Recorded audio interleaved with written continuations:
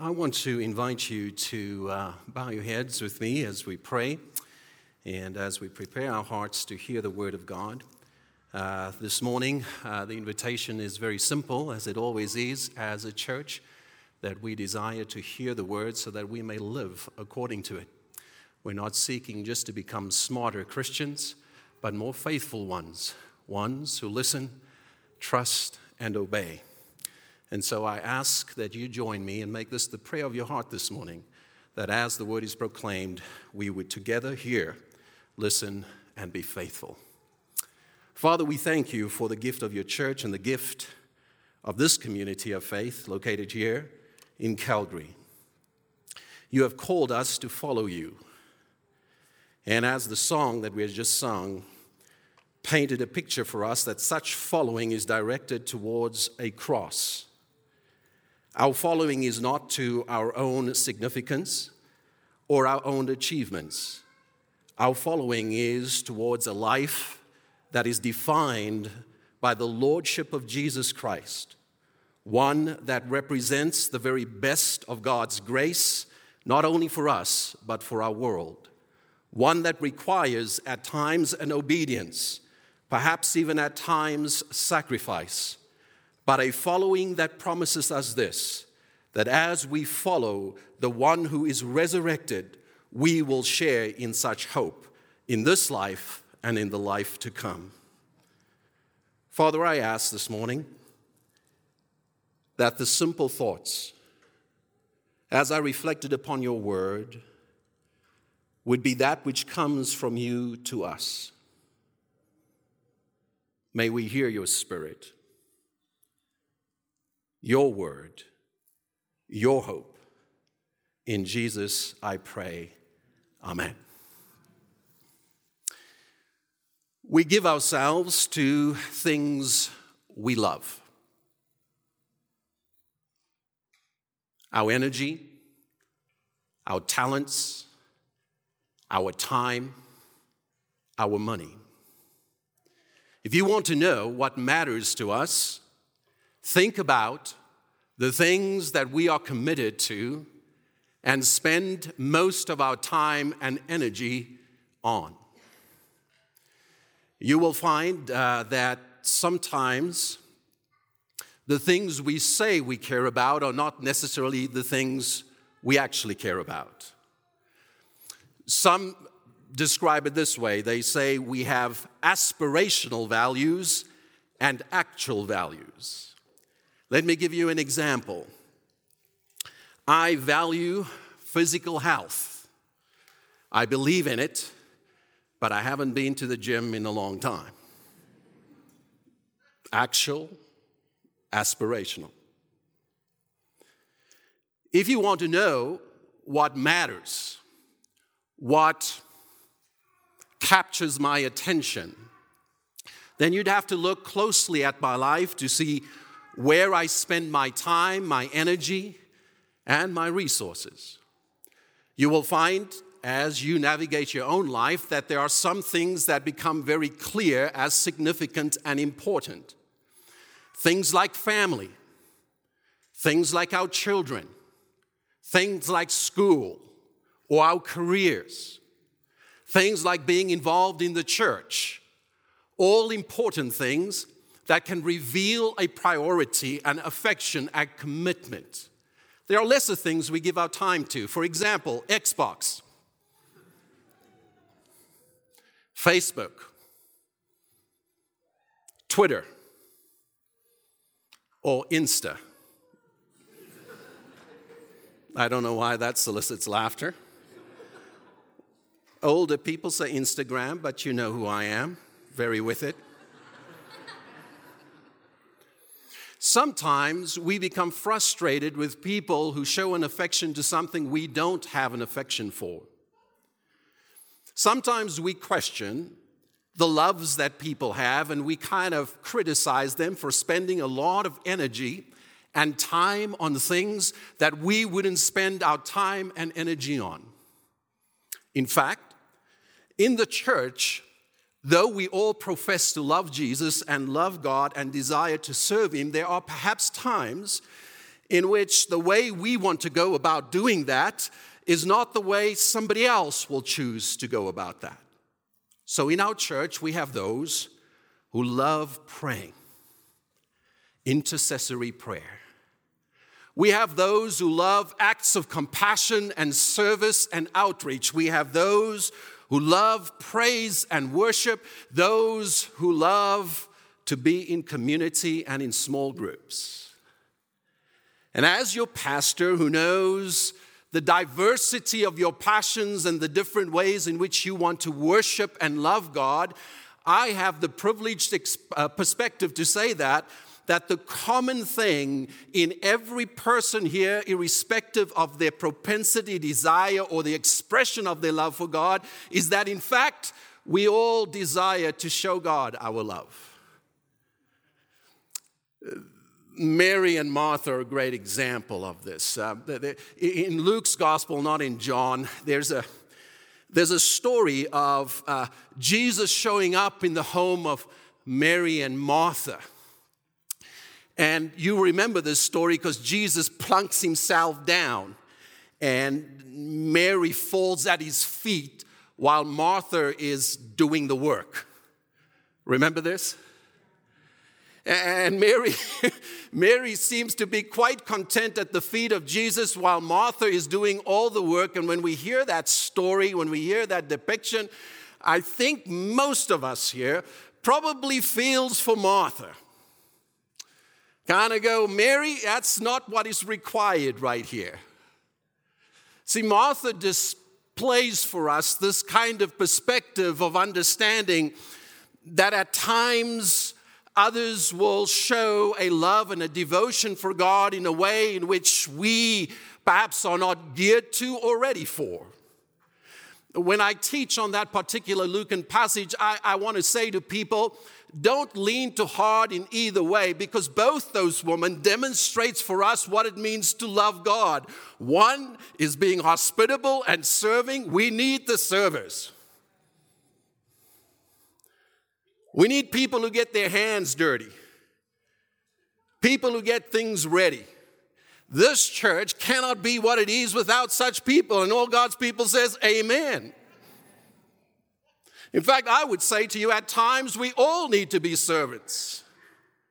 At times we all need to get our hands dirty. At times it requires that, but there are also times where we need to be like Mary, at the feet of Jesus, listening to his word, and refrain from being the kind of people who do not make room for the diverse ways in which all of us seek to honor God. Now, don't get me wrong. Not all ways of honoring God is honoring God. Can I get an amen? But within the church, as the Apostle Paul so eloquently states in his New Testament letters, that the body is comprised of many parts. Many parts. And what is important in the body of Christ is that all parts find their place. All parts find their connection. All parts find their purpose. That's just my introduction.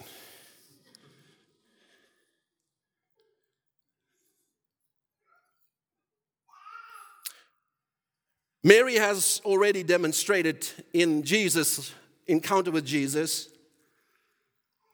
that there is a posture, a way of demonstrating love to God that begins with sitting at his feet. Over the years, I have had the privilege of counseling many people. I do a lot of premarital counseling.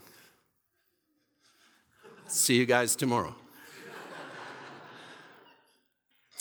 And in premarital counsel, I often would reference a particular book. It's called The 5 or the Love Languages. Is anybody, can you raise your hand? You know what it is? So let me just check with you. This is all very, very sermon-y, so don't get distracted. The author, Gary Chapman, this book has been a New York bestseller, and it has been at the top. And I have a trained marriage counselor back there as well, and some in the front here, so they can tell you if I'm lying. This book has been in the top 5 books for decades on how to have a flourishing relationship. And the premise of the book is quite simple, that as human beings, we are all different in how we give and receive love, and that the key to a flourishing relationship is to learn how to speak the other person's love language, when most of us want to love a person the way we want to be loved and often miss loving them the way they need to be loved. So when I do premarital counseling, I'll say something like this. If your love language is physical touch, you would tend to think that hugging your wife, touching her hand, whispering sweet nothings in her ear, communicates love to her. My wife's primary love language is acts of service. I am never more attractive to Ruth Ann when I take out the garbage.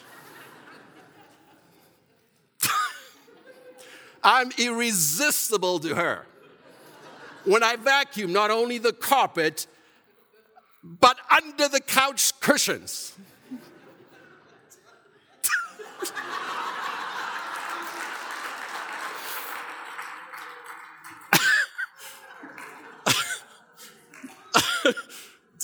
Did I look like? Okay. I didn't know if I looked that parched or what is going on. The point I'm trying to make is that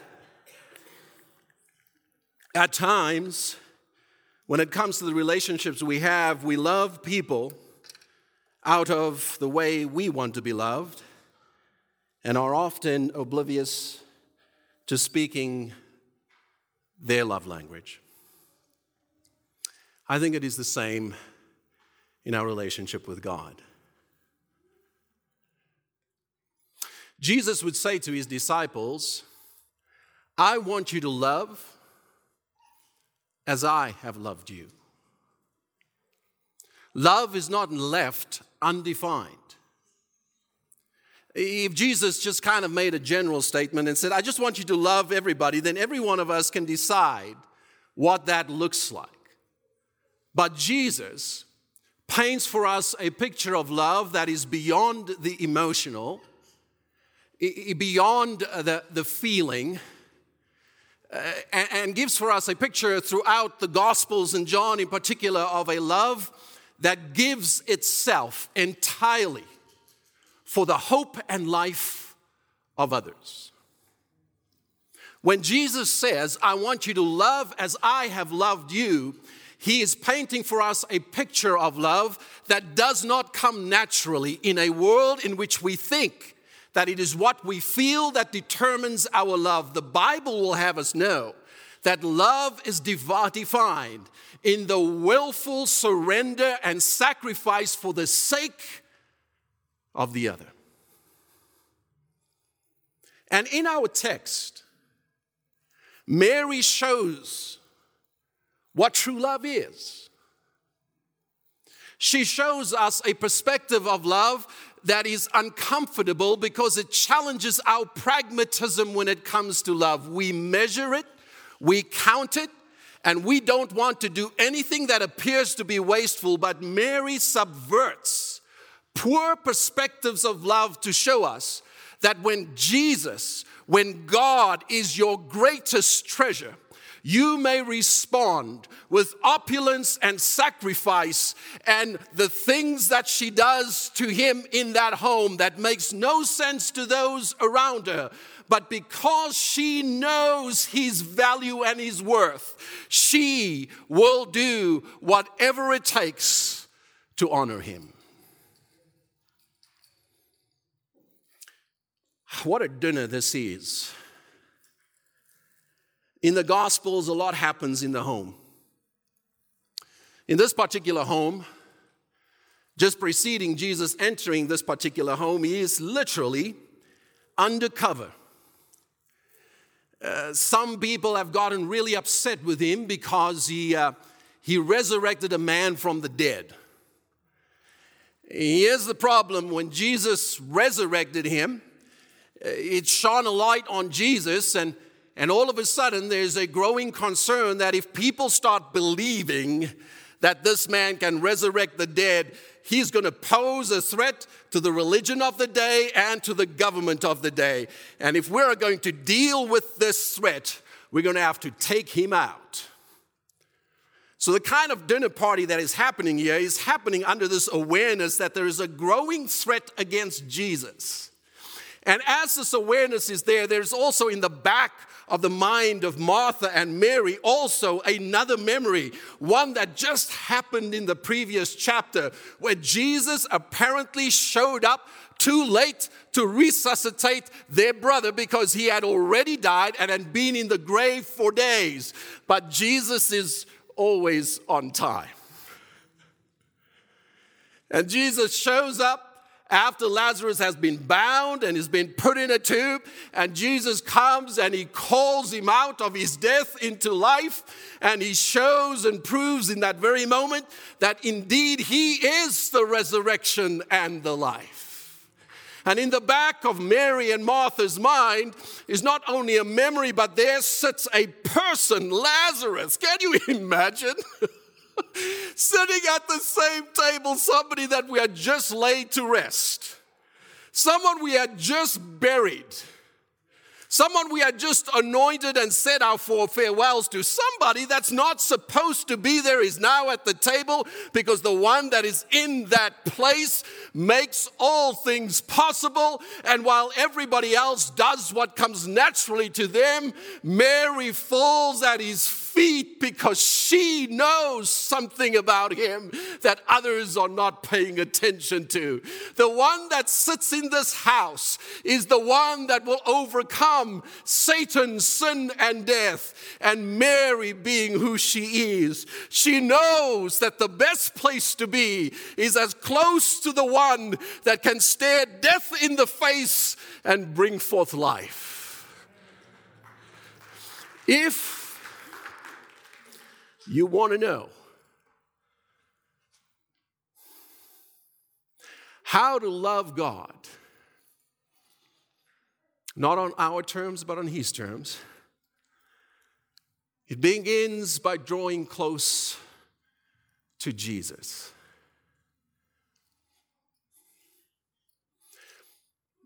I know that we have been through a lot.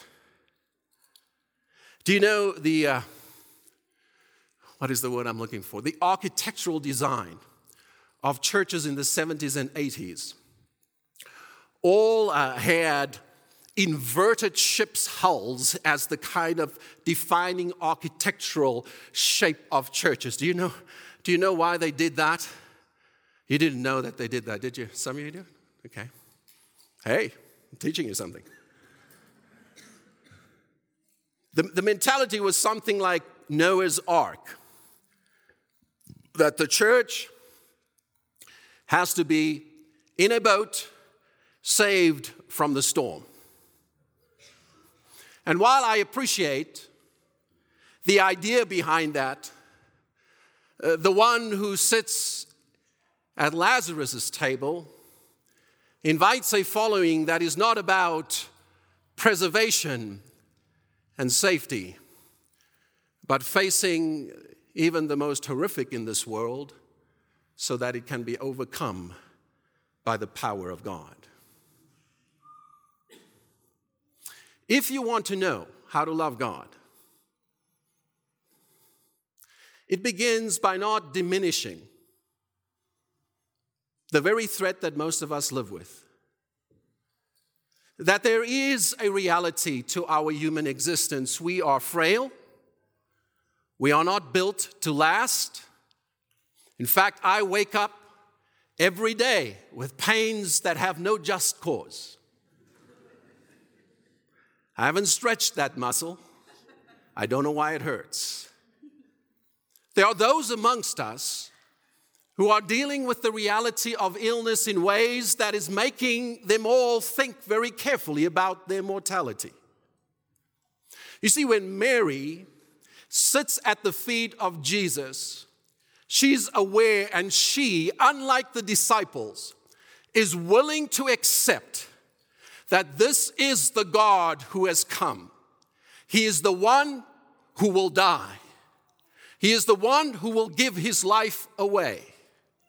And where Peter and the rest of the disciples says no, Mary bows and anoints him for his burial.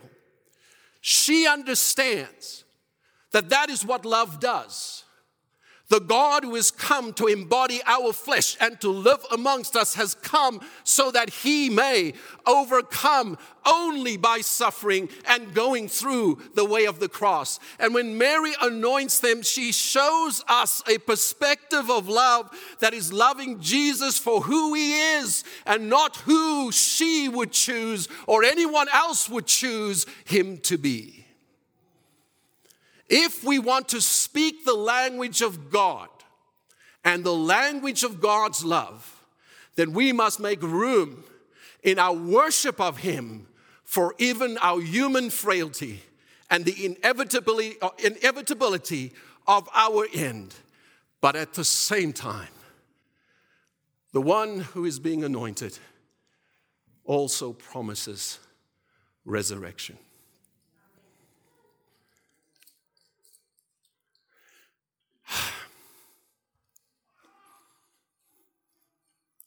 What is the invitation this morning?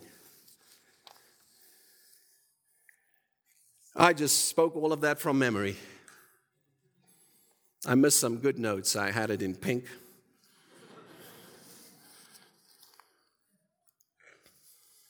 Not earth-shattering, but very simple thoughts. Mary is always at the feet of Jesus, the posture of humility and attentiveness. It is at the feet of Jesus that Mary grasps more,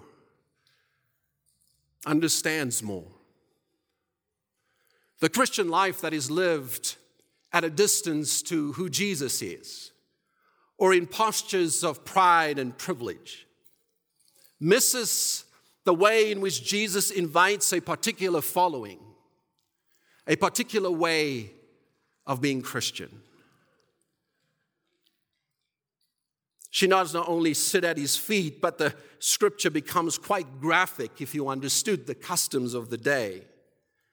She anoints his feet with expensive oil that is customary, used only for burials.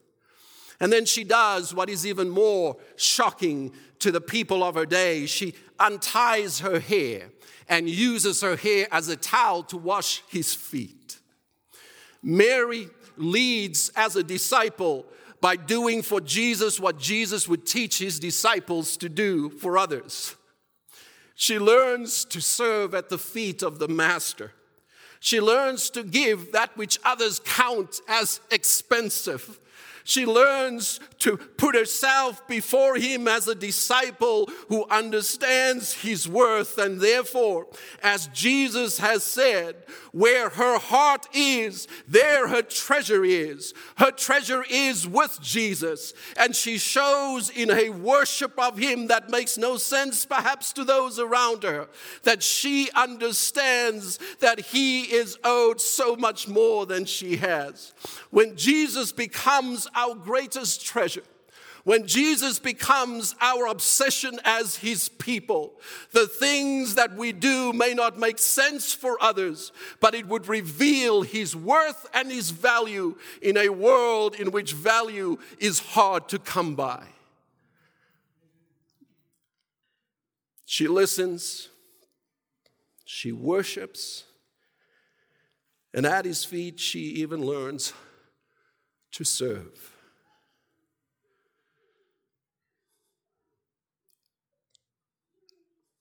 What Jesus will ask of his disciples after washing their feet in just a few chapters later, Mary has already done for him. What a woman of faith. You know what Peter says when Jesus washes his feet? No, no, no, no. You don't do that. You know what Jesus says to Peter? If you don't allow me to serve you, you can have any part of me. You know what Mary shows us? Mary shows us the essential posture and place of those who love Jesus. Humility. And love for him that requires a commitment and a willingness to sacrifice in order to acknowledge who he truly is. The second thing that Mary does, she recognizes the significance of the time she has with Christ.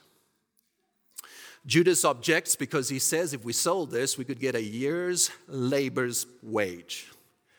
And we could do a lot with that money. And just to make sure we don't think this is kind of different love languages at work, Mary speaks of oil and anointing, while Judas speaks of the poor. John the evangelist makes a very clear point. He's a thief.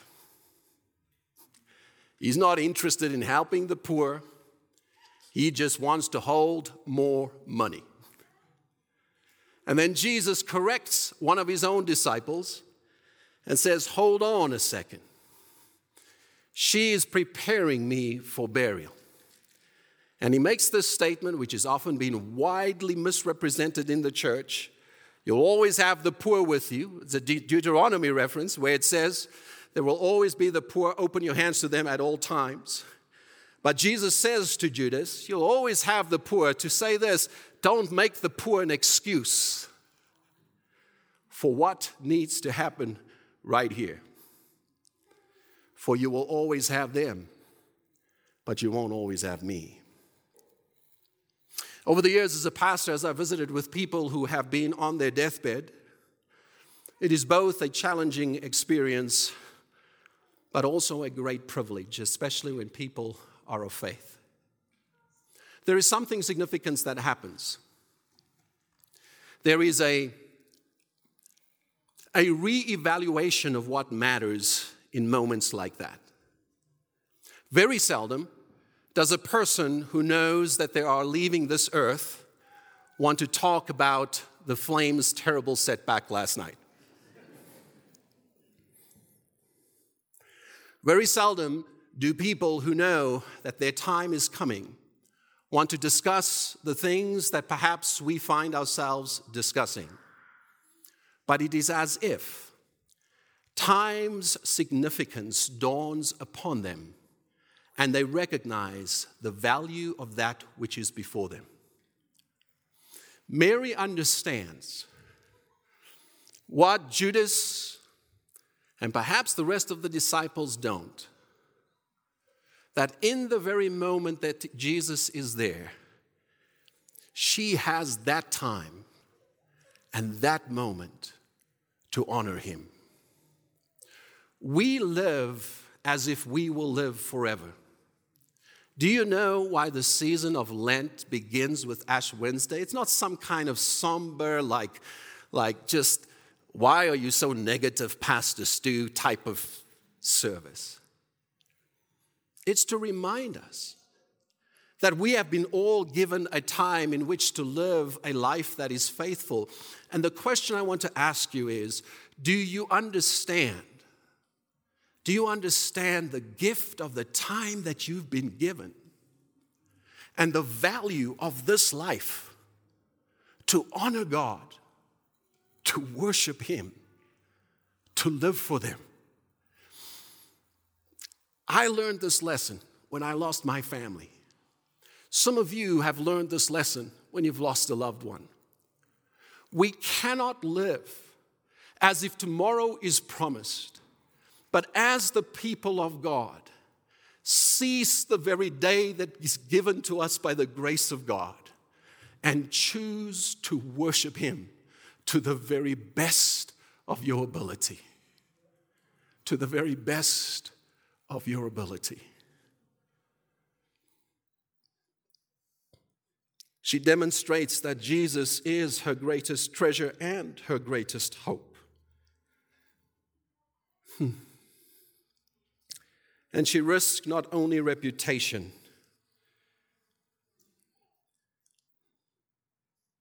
she risks so much. She gives so much because the one whom she serves and knows is worth even more. One of the challenges, I think, in reading Scripture is to read it not only as somebody who wants to share my insights with you, but it is also to hear the word for myself. Many years ago, I got on a plane, and God brings this memory to my mind often. It is the first time I ever flew. It was January the 7th, 1998. I was bumped up to first class for my first flight. Just have you know, I know what that life tastes like. I was brought back down to reality. When I landed in Amsterdam, I was thrown in the back of the bus. I left home because there was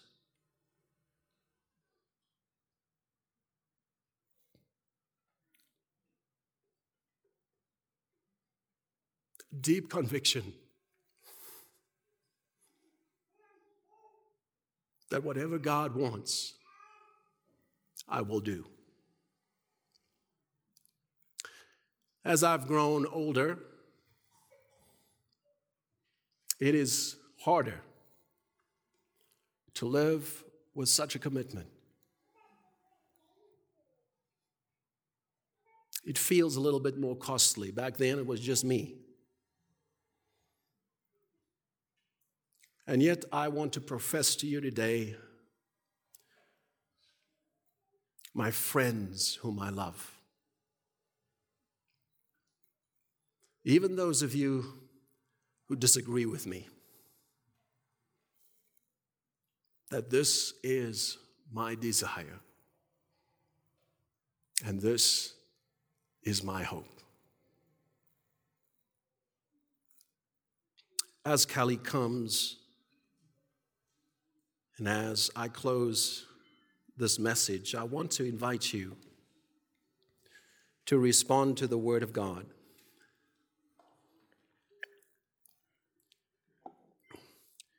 Perhaps you just want to take a moment to reflect quietly about the priorities on your life and where that time and space is for the ways of God. Maybe today the word has come to you as an invitation to give up some things that have become more important than it should.